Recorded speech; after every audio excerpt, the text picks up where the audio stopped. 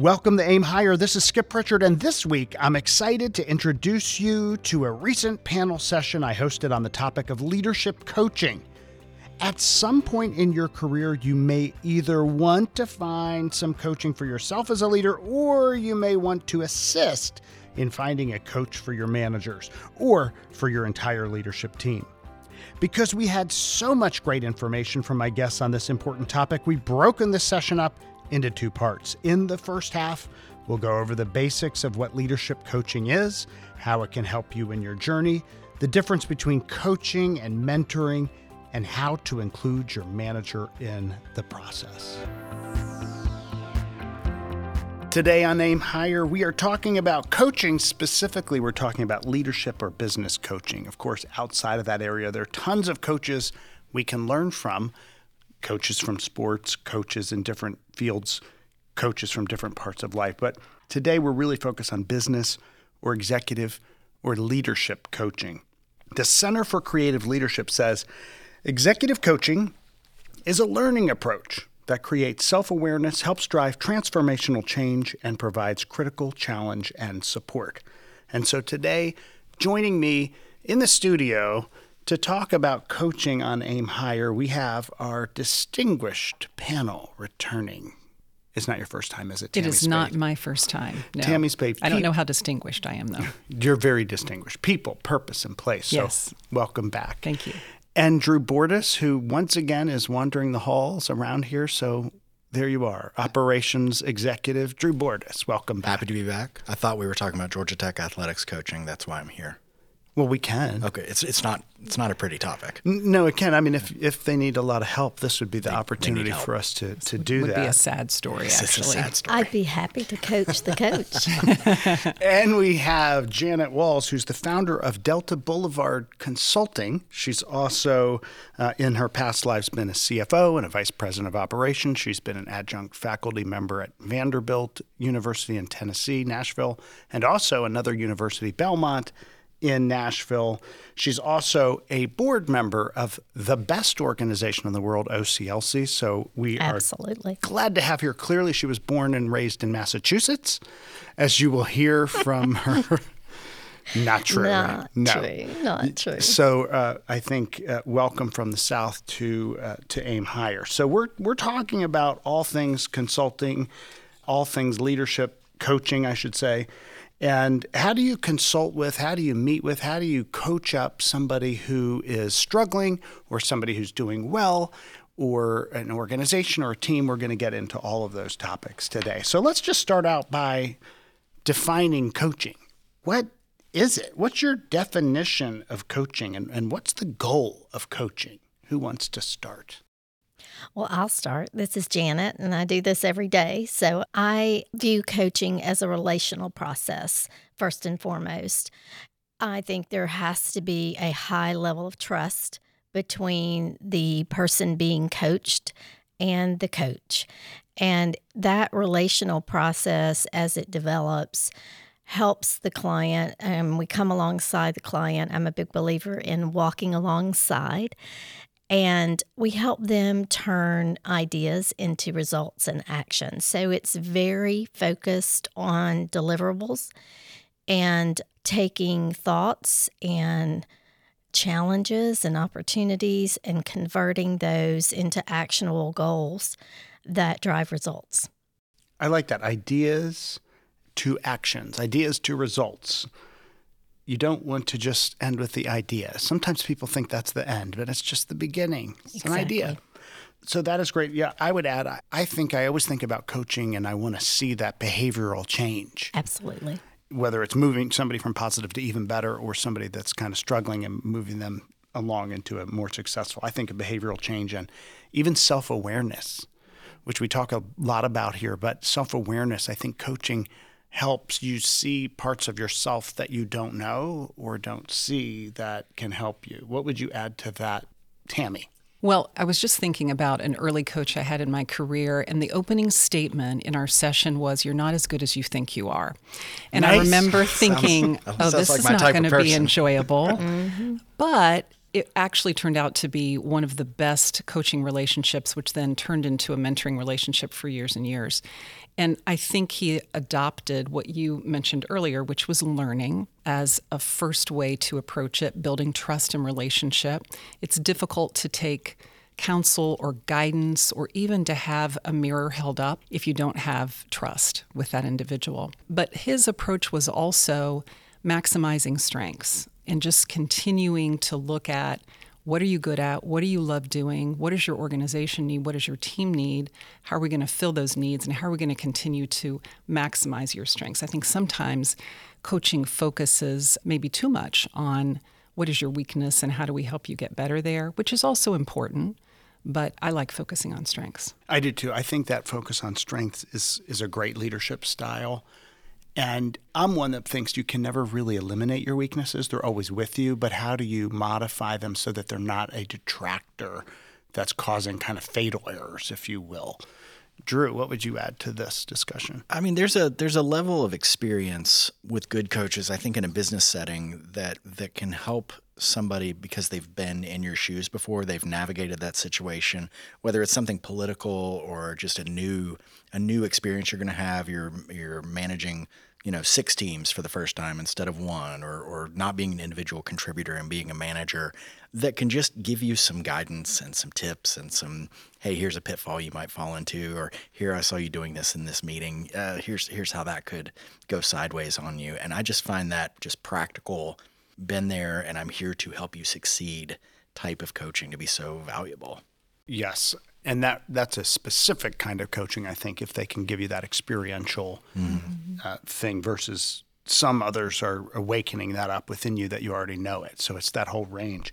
One of the questions I received a long while ago, was, what is the difference between a coach and a mentor? That's a good question. So what would you say about that? So I define coaching and mentoring and even try to differentiate between that and counseling or therapy with all of my clients at the beginning of a coaching engagement, because I do think they are distinctive disciplines and they're clearly defined by the International Coach Federation, which is the credentialing body for coaches. But coaching is really about moving from today forward. So it's moving from current state to desired state.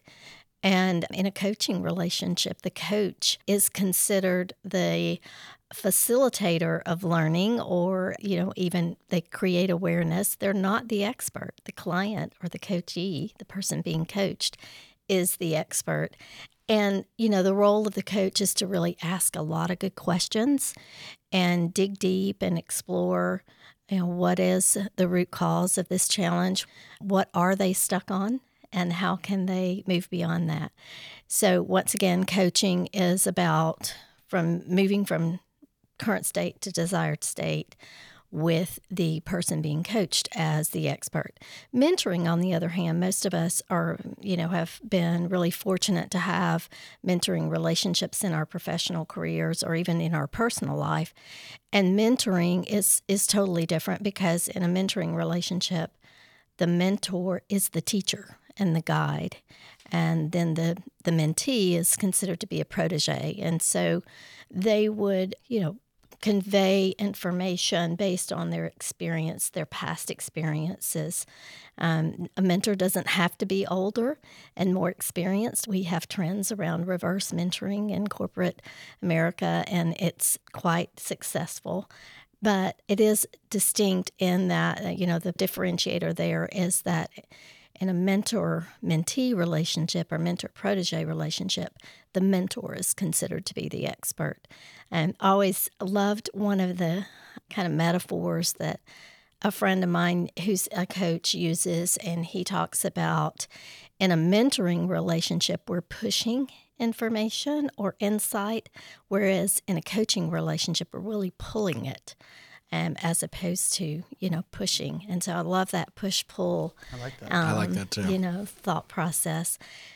And then I always try to ensure that my clients know the difference in coaching and therapy or counseling, because there are times when things are more historical with us, or possibly even trauma focused, family of origin focused, that need to be explored more in a therapy or counseling relationship. And I'm all about all of the helping professions, but there is a distinct difference where therapy and counseling tends to focus more on historical challenges that the client might need to. Yeah, and I can see that. I've seen some situations where the coach is hired to coach and doesn't realize that they're blurring into a line of therapy that person may or may not be qualified to deal with. Absolutely. And have things erupt in a session that may or may not be appropriate or ready for that environment. So I love that distinction. But I just want to stop on something else, because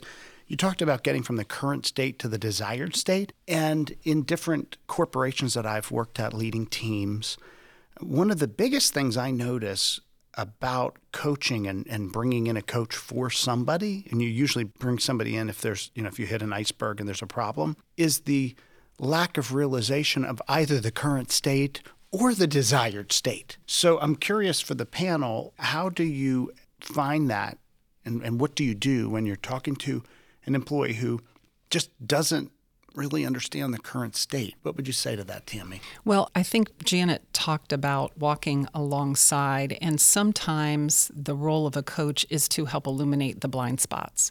One way to do that is through assessment, either an assessment that the coach is going to facilitate, or some assessment that gives them a 360-degree view of how they're perceived or how their behavior may be helping or hurting, and really defining what will success look like when we are completed or when we're at a certain stage of this coaching assignment.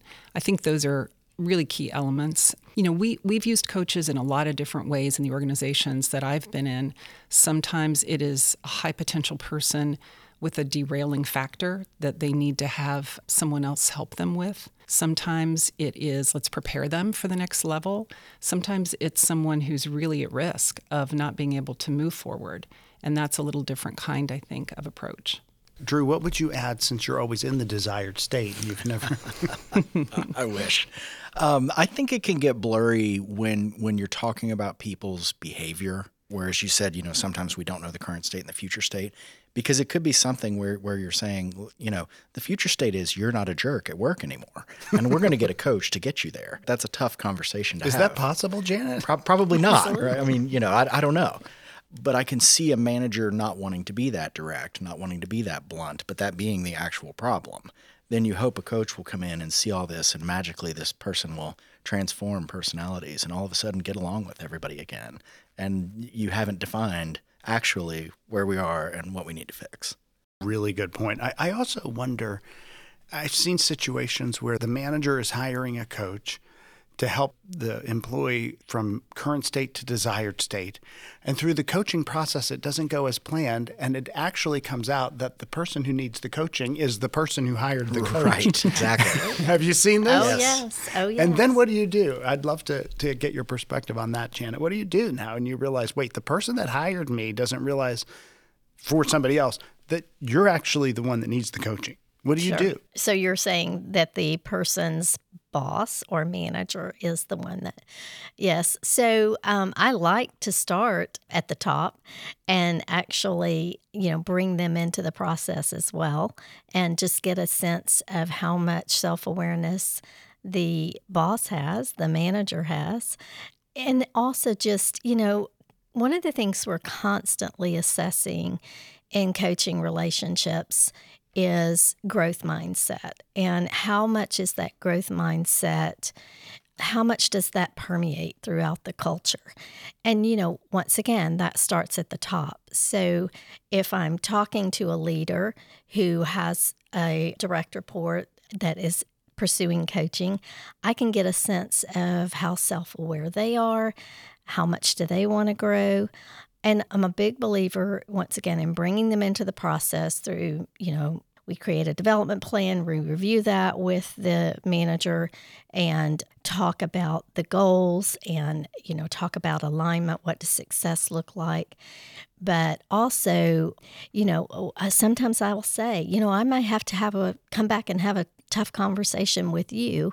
Are you open? Are you going to be open to that and the part that you'll play in this?